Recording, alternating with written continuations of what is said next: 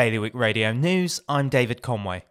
Jersey's Royal Court has ruled that a 7-year-old boy should receive his MMR and flu jabs after a father's battle to have him vaccinated against the mother's wishes.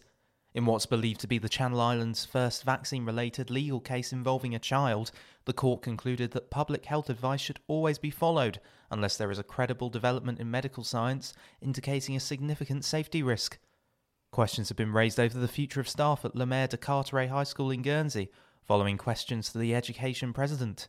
Ahead of the first two public presentations of her committee's proposals last night, Deputy Andrea Dudley-Owen faced scrutiny for an alleged lack of finer details in the committee's policy letter, including the fate of the school's staff following its closure.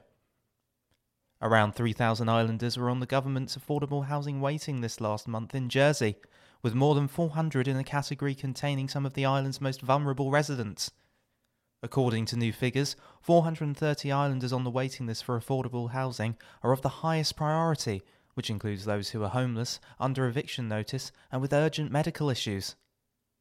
2020 accounts for Guernsey's ports show passenger numbers crashed by 83% last year.